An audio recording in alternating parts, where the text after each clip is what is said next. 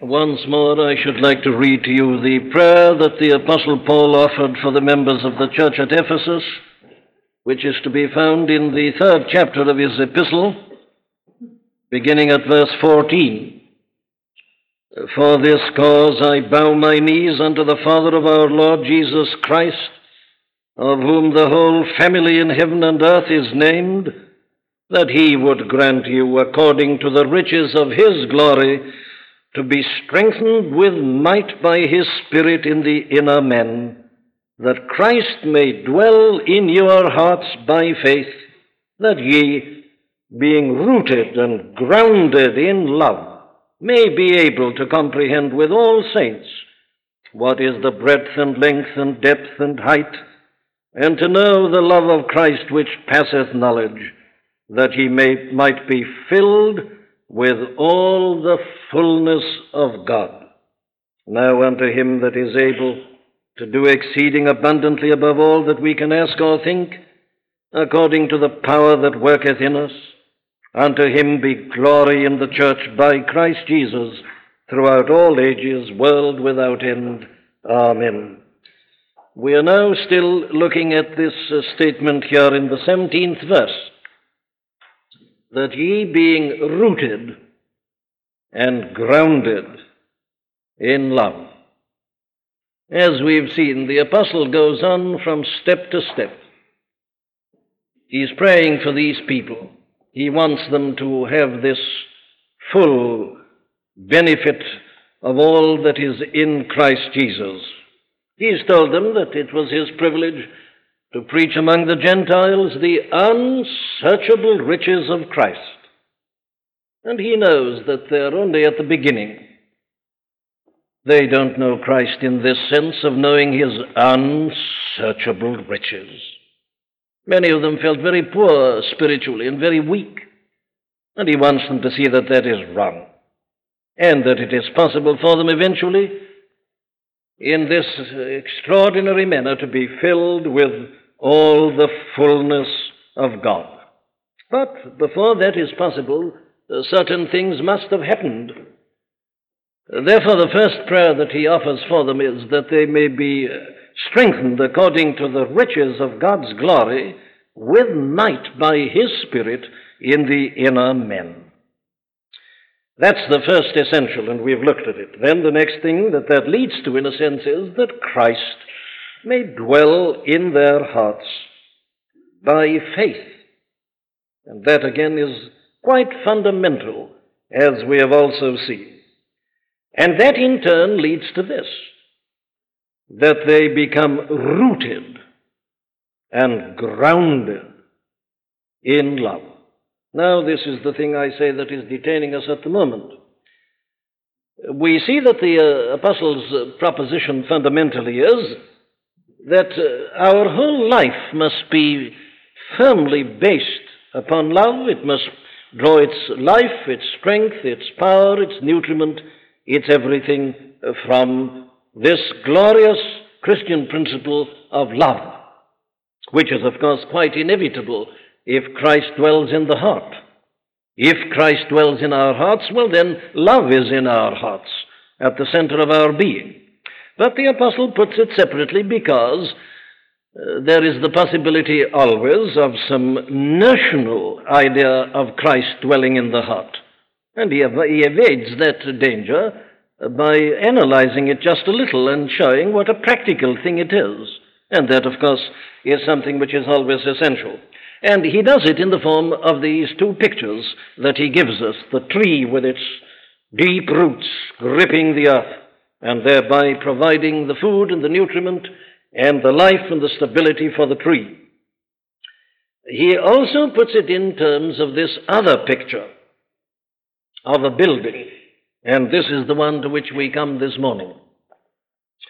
You remember that we saw that there are certain things which are common to the two pictures, and yet there are certain things which each one emphasizes in particular. So we must look this morning at the aspects of this matter which come out in terms of this building. We are not only to be rooted in love, we are to be grounded in love. And at once the picture is a very obvious one. It's the picture of a deep and a solid foundation being laid to a great building.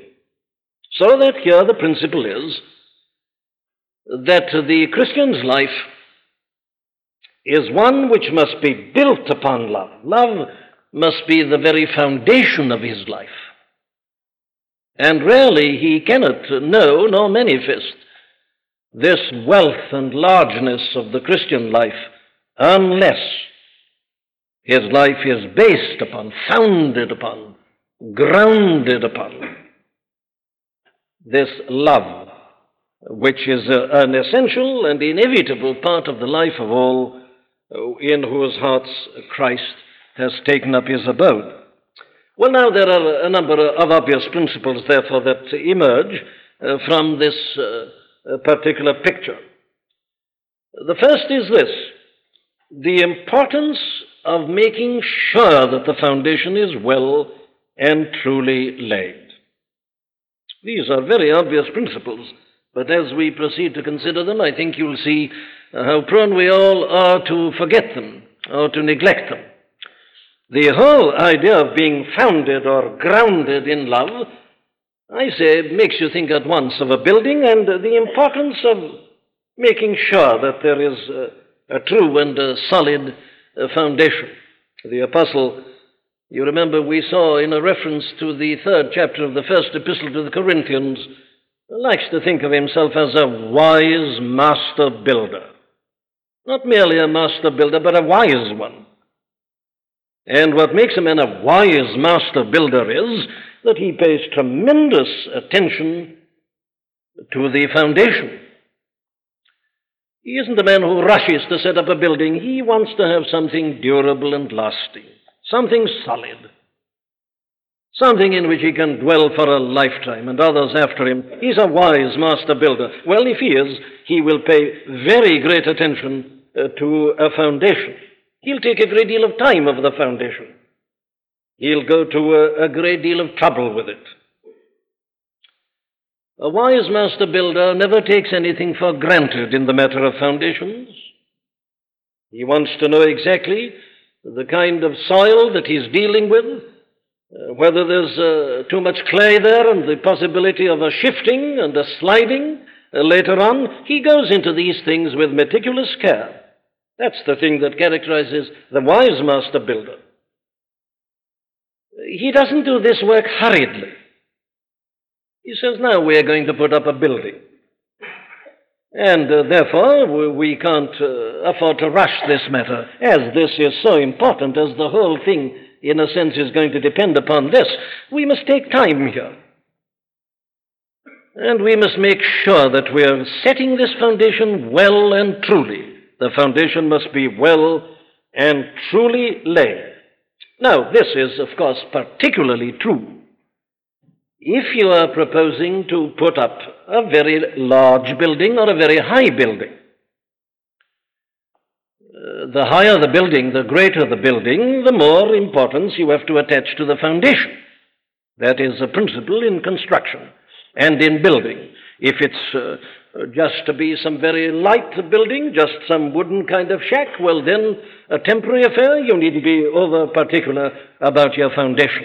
But if you really are going to set up a massive building, if you're thinking in terms of what is called a skyscraper or something like that, a huge building which is going right up into the sky, as it were, with endless numbers of rooms and great weight, well then, of course, obviously, the foundation is absolutely essential and vital. And the more important the building, the greater importance will you have to attach to your foundation. And the more careful you will have to be that it is adequate to maintain the weight and to stand up to the stresses and all the various other things to which this building will become subject. The illustration, I think, is an obvious one. If you've ever read the account of the buildings in New York City, for instance, you will have come across this very principle. That kind of building which they have there is possible because of the fact that that island of Manhattan is more or less a solid rock. You can't put up buildings like that everywhere. They don't put up buildings like that in Japan. They're not allowed to. They're not even allowed to do that in a city like Los Angeles. There is a limit to the height. Why? Well, because of the nature of the soil and the subsoil. If you want to set up such buildings, well, then you must be certain and sure, by regulation, by law, that you have an adequate foundation. Now, that point comes out in a very prominent manner in the New Testament teaching. You see, the apostle here is concerned that these Ephesians may go to this height, that they shall be filled with all the fullness of God. We all want that, don't we? Very well, if you do, you'll have to spend a considerable amount of time in preparing the foundation. You can't get there in a hurry. If you want this massive building, well, then you've got to spend a great deal of care and time and attention with your foundation. Now, if I may more or less mix the metaphors, even as the apostle himself does, you notice he puts the rooting and the grounding together. Let me illustrate this point again by going to the realm of horticulture. I remember once staying in Weston-super-Mare when I was preaching there just before the war with a man who was an expert in growing sweet peas. He had won the first prize challenge cup, whatever it's called, several years in succession at the shows of the Royal Horticultural Society. And I happened to be staying with him at the very time when these sweet peas were in full bloom. And he took me out, and I greatly admired them. And I asked the obvious question. I said, well, is there any one secret above all others which you can tell me of in connection with this? What is it that enables you to win the prize like this every year? Is there one thing more important than everything else? And he said, there is. And I asked him, well, what is that? I said, particularly what gives you this great height? He said, that's very simple. If you want great height, you must dig deeply. The height, he said, above the earth must correspond to the height below the earth, or the other way around. The height below the earth, the roots must be as deep as the height that you require. If you want a given height, well, dig down to a certain depth, and then you'll get your height. That's the principle.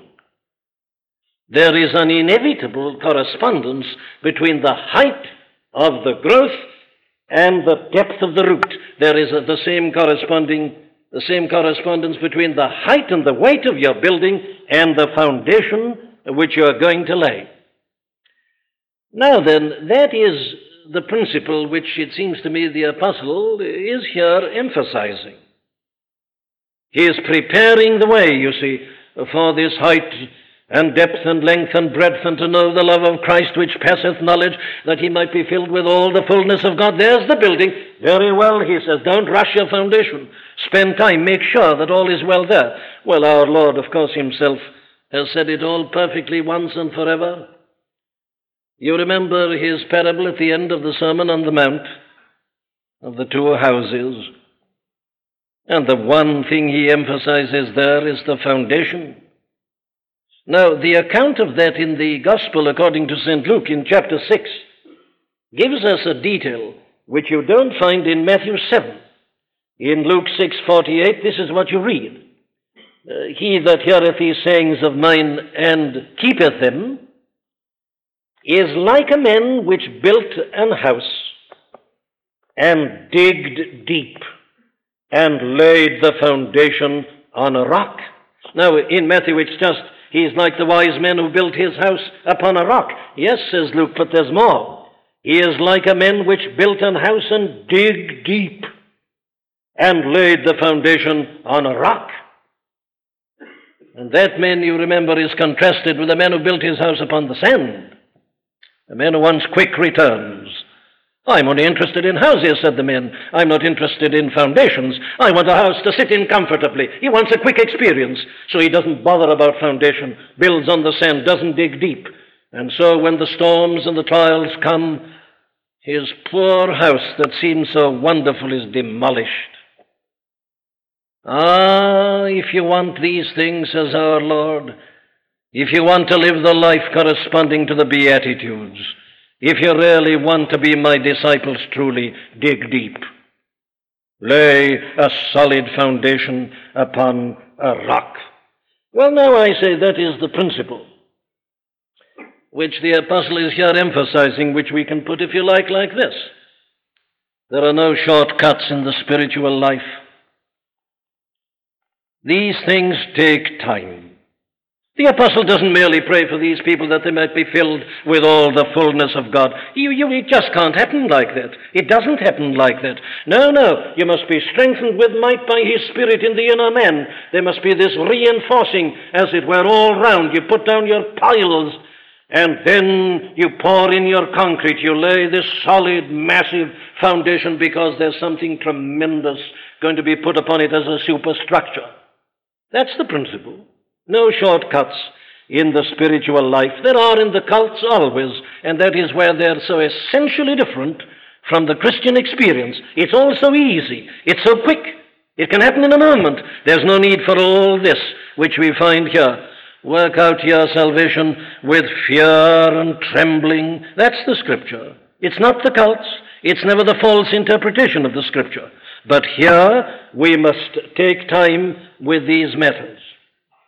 Without this strengthening with might by his Spirit and Christ dwelling in the heart, without being grounded in love, we have no hope of knowing these higher experiences of the Christian life. A familiar word tells us, take time to be holy. It's perfectly true, and we must also take time to make sure that our life is based on love. You can't rush through these things. You can't say, but I want the experience. You've got to go in this way. There are rules in the construction, if I may so put it, of the Christian life and experience. And this is one of the most vital of all. Very well, let me come to the details. What does this foundation mean? How is it to be laid? What have I to observe? Well, the first thing is this. Our relationships must be based upon love in the Christian life. This is to be founded in love. Our relationships. What do I mean? Well, I mean, for instance, our relationship to God. I will never know the love of God unless my relationship to him is one of love. This is quite basic. What is our relationship to God this morning? What's our way of thinking about God? Is it theoretical only? Is it intellectual only? Oh, how easy it is to think of God only intellectually, and to be arguing and talking about him and reading about him and to be debating about him, and how glibly we've all done it. I say this, God ought to do this and that. That's a purely theoretical view of God. There's no love there at all. And if our attitude to God is only theoretical and intellectual, we have no hope of being filled with all the fullness of God, or of really knowing his love and the unsearchable riches of Christ.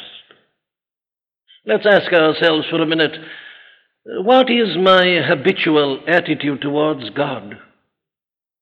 Is it one of love? That's what he calls the first commandment is, thou shalt love the Lord thy God with all thy heart and soul and mind and strength. That's what the Bible always says, not only to believe in God, but to love him. It's a personal relationship. God isn't impersonal. God is not just a force. He isn't that X, that unknown quantity in your philosophical system. That's what he is to the philosophers. They talk about the absolute. That's a category, that's not a person. But God's a person. And therefore, if we're in the Christian relationship to God, it will be one of love, inevitably. Now, we mustn't go a step forward until we are clear about this. Do I love God?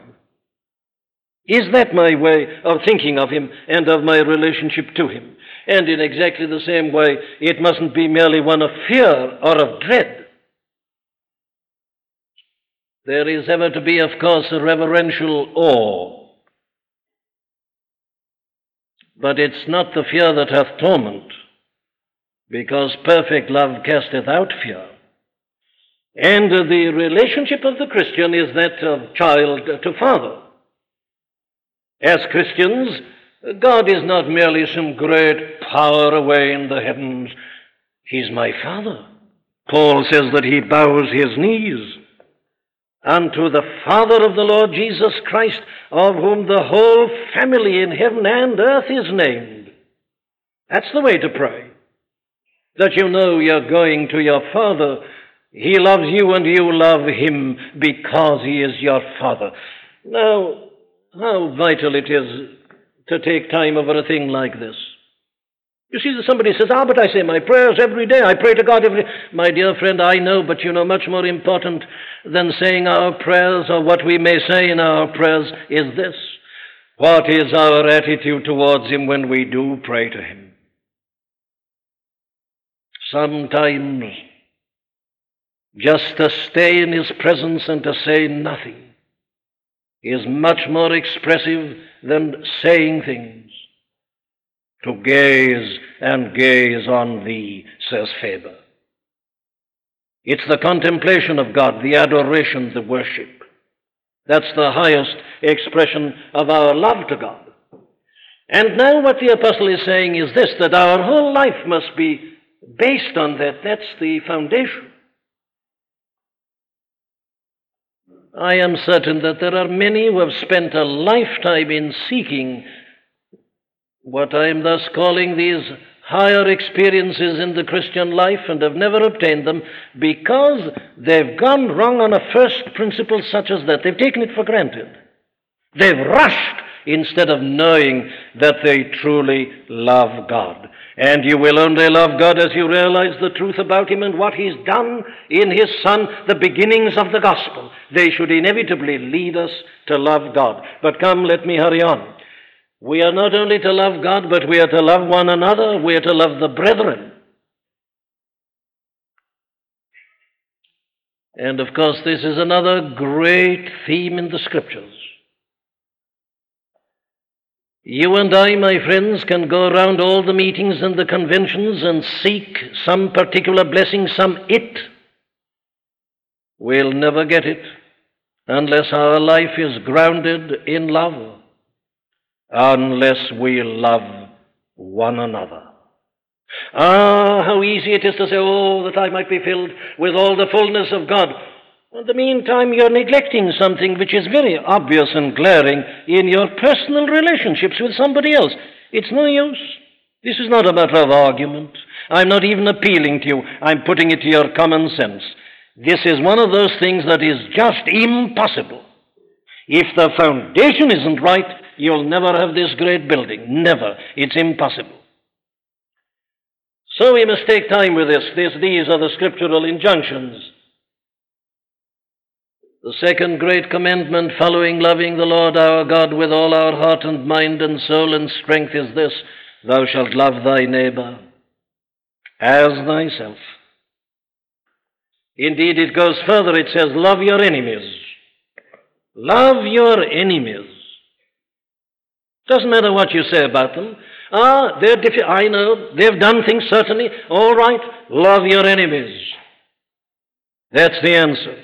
You remember how our Lord himself has said this more clearly than anywhere else in the Scripture, again in the Sermon on the Mount. There it is at the end of the 5th chapter of Matthew's Gospel, where he contrasts his way with every other way. Ye have heard that it hath been said, thou shalt love thy neighbor and hate thine enemy. But I say unto you, love your enemies. Bless them that curse you. Do good to them that hate you. And pray for them which despitefully use you and persecute you, that ye may be the children of your Father which is in heaven. For he maketh his sun to rise on the evil and on the good, and sendeth rain on the just and on the unjust. For if you love them which love you, what reward have you? Do not even the publicans the same? And if you salute your brethren only, what do ye more than others? Do not even the publicans so? Be ye therefore perfect, even as your Father which is in heaven is perfect. That's the basis of the Christian life. That's the thing that differentiates us from the non-Christian. He loves people who love him, but he doesn't love his enemies. He hates them as they hate him and because they hate him. But that isn't being Christian. Anybody can do that. Everybody is doing it. Here is the very foundation of the Christian life. And until we are on this foundation, I say you're wasting time in seeking any higher experiences. You'll never know the depth and the height and the length and the breadth of the love of Christ which passeth knowledge until you're on this foundation. That's the argument of this section. Listen to the Apostle Paul following his master and putting it in his way. Look not every man on his own things, but every man also on the things of others. Here it is. Let this mind be in you, which was also in Christ Jesus. What was that? Well, it was this, wasn't it? That there he was in heaven in the form of God, enjoying it from eternity to eternity. But he came on earth and humbled himself. Why? Because he didn't regard all that as a prize to be clutched at and to be held on to. He forsook that, the signs, the glory, the wonder of it all, and came in the form of a man, in the likeness of flesh, made himself a servant, even humbled himself to the death of the cross. For whom? Why? Well, for us. Why? Because we were so lovely in his sight, because we were so lovable, and because we loved him? The exact opposite. It was in spite of us, though we were rebels and hateful, and hating one another and hating him. That's it. Let this mind be in you, which was also in Christ Jesus. Now, this is something that you and I have to cultivate. We have to examine ourselves. We have to say, are we doing that? How am I behaving to these other people? The brethren, those who are enemies, those who are hateful and who are hating us and maligning us and being spiteful to us, what of them? Well, I must consider this, and I must not move an inch until I am in the position when I can honestly say, I love them and I pray for them. I pray that God may have mercy and pity upon them, open their eyes and bring them to himself. Until I do that, I say it is idle for me to seek some higher experience. You see how important the foundation is. One of the most subtle temptations of the devil is to get people to ignore foundations and to rush on to the higher experiences. And they spend a lifetime and they say, but I don't seem to be able to get this. Well, you read the lives of people who have had it and you'll find that they've known tremendous humblings and humiliations. They've been lying in the dust and groveling in it. There was everything in them that wanted them to react. They'd got a proud, self-righteous spirit. They had to crucify it. They had to take that place of death with Christ. They had to say, I must have this mind in me also. And it was only after they took the trouble and disciplined themselves and apparently had lost everything and had become a doormat for the whole world that then God suddenly revealed himself to them and filled them with this knowledge of his love and with his own fullness. The foundation, loving one another, loving the brethren, and it happens when Christ truly dwells in the heart. Then the next thing I must mention is this. Our attitude towards the commandments of the Christian life must also be one of love, if we really would have this great building erected. You realize what I mean by this? Our attitude towards the commandments of the Christian life. And you know the Christian life is full of commandments. Sermon on the Mount, there you are. And all this royal law of love, all these commandments that are here in such profusion in these epistles, all that has got to be lived. The 10 Commandments, there it is, still in operation. The commandments of the Christian life. Here is a question, therefore. Do I love the Lord's commandments? I'm a Christian. You remember what the psalmist could say about it, don't you? And he had never had this experience that you and I have had under the new dispensation of the Christian life. He's looking forward to it only. He's in the days of shadows and of types. Christ hadn't come. The Holy Spirit had not yet been given in this particular way. But he can say this, "Oh, how love I thy law. I love thy commandments above gold." He says it's sweeter to him than honey and the honeycomb. Great peace, he says, have they that love thy law. There's a man in those times who loves the law of God. Do we? The Apostle John puts it in this way, "For this is the love of God, that we keep his commandments. And his commandments are not grievous." What about it, my friend? You want to know the love of Christ that passeth knowledge? You say, "I'd give the whole world if only I could say that I am filled with all the fullness of God." Wait a minute, let me ask a preliminary question. Do you love the commandments of the Bible? Or do you regard this Christian life as being narrow? You say, "I don't see why I shouldn't enjoy my life as I want to." Is that it? Well, if it is, believe me, you'll never know what it is to be filled with all the fullness of God. Oh, the Christian life is narrow in certain respects. It has its prohibitions perfectly clear and definite.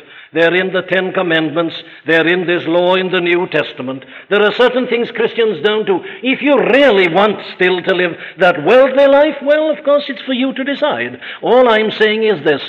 You cannot have that and this at the same time. They don't go together. If you want that, well, you'll never have this great building. If you want this, build a solid foundation. Dig deep. Get down to the rock. Make sure that you're on the foundation. There are so many Christians, you see, who seem to regard the Christian life as narrow, irksome, grievous. And they're always fighting against it. It's hopeless. Here is a part of the very foundation of the Christian life, that we really want to live like this, that we've lost our taste for that. "Ye that love the Lord hate evil," says an Old Testament word again. And therefore, if we find ourselves this morning in this position, that we are living the Christian life as we are living it as a matter of duty, having to force ourselves or to compel ourselves, ever having to drive ourselves to do it, I say, don't consider this third of Ephesians. You're in no position for it. The very foundation for this is that we desire this. "Blessed are they that do hunger and thirst after righteousness, for they shall be filled." They're the people who are going to be filled with the Spirit. They are the people who are going to enjoy this full blessing, hungering and thirsting after righteousness. Not after the blessing, but after righteousness. Its foundation, you see.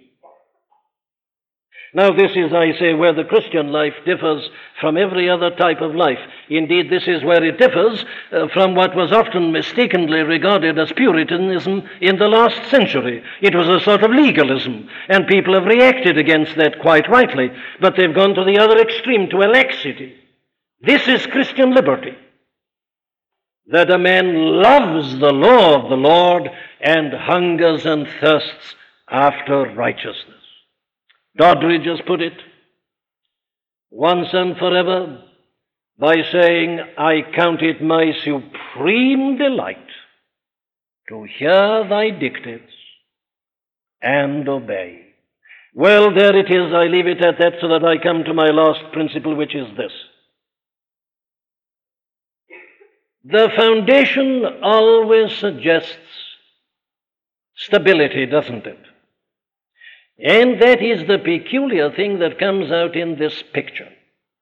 I put it, therefore, as a principle in these words, that our love must not be fitful, it must not be variable. It must be solid on a foundation that never shakes and never moves. What a test. We all know what it is to have occasional spasms of this Christian love, don't we? You may get it in a service. You may get it when you're singing a hymn. You may get it when you're reading a book. You may get it as you look at some beautiful sunset. We know what it is to have occasional flashes of love. Something happens, certain circumstances, and we feel we really love God. But then the next moment it's gone, and the next day it seems as if it had never been. Our love comes and goes. No, that's not a solid foundation, is it? But our life is to be grounded in love, founded on. You see, our love is meant to be like God's love. Be ye therefore perfect, even as your Father which is in heaven is perfect. And his perfection in love consists of this, that his love is self-generated. It doesn't depend upon anything outside itself. It's a love that starts within and goes out. That's why God so loved the world that he gave his only begotten Son. It was in spite of what he saw in the world. It wasn't his response to a demand from men. Not at all. It was his own self-generated love pouring itself out. It starts in him. It's based upon itself. And your love and mine must be. And it will be if our life is grounded in love. But then take this principle, which is so important. Our love must be so firm and so founded on this foundation that nothing will be able to move it or to shake it or to affect it to the slightest extent.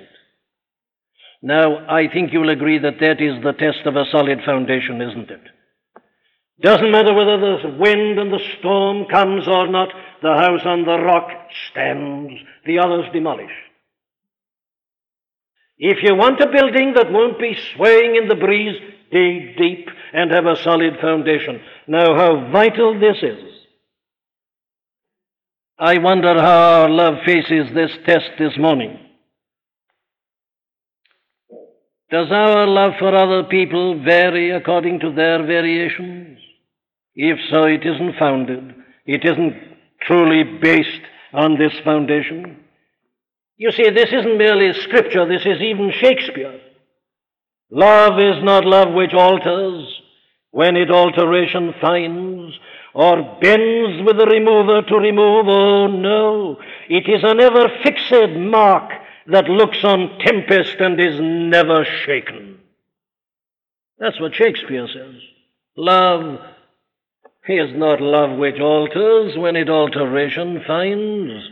That's human, erotic love. That's the natural love. That's not this agape, this love of God in the heart. This doesn't change. It remains in spite of men. I've quoted Shakespeare to you. Listen to the Apostle Paul putting it. Love suffereth long and is kind. Why does it suffer long? Well, because it's on a foundation, you see. It can stand up to the stresses. It is not easily provoked. A love which is easily provoked isn't very deep, is it? Love beareth all things, believeth all things, hopeth all things, endureth all things. A change in the other, malice, spite, bitterness, hatred, anything you can put there. All these things. But love stands. It beareth all things. It believeth all things. It hopeth all things. It endureth all things. Love never faileth. Never. It doesn't matter what comes against it. The foundation is so deep, it just stands as if nothing had happened. Have you ever at the seaside in the storm watched the waves dashing themselves against a mighty cliff or rock? Back they go and come with redoubled energy, and the gale comes and adds its force, and the waves lash themselves, but the rock remains unmovable as if nothing had happened. Love never faileth. Is our love like that, my friends? Can it stand up to the changes in others? Yes, but not only that, can it stand up to changing circumstances? Can it stand up to trials and tribulations? They come, they're bound to come. But our love, if it's deeply grounded, can stand whatever may be happening. Listen to Job putting it. Though he slay me, yet will I trust in him. I care not what he does. Though he slay me, yet will I trust in him. That's it. Or take Paul and Silas at Philippi. Arrested, quite illegally and wrongfully, scourged until their poor backs were bleeding with the stripes that they'd been given, molested, ill-treated, abused, thrown into the prison, put into the innermost prison of all, and their feet fast in the stocks, in the dank, damp cell, with nothing to comfort them and to cheer them. Everything's gone against them. Yet what is their reaction? At midnight, Paul and Silas prayed and sang praises unto God. What's the reason? What's the explanation? Well, it's just what I'm trying to say. Their love was rooted, their whole life was rooted and grounded in love. In heavenly love abiding, no change, my heart shall fear.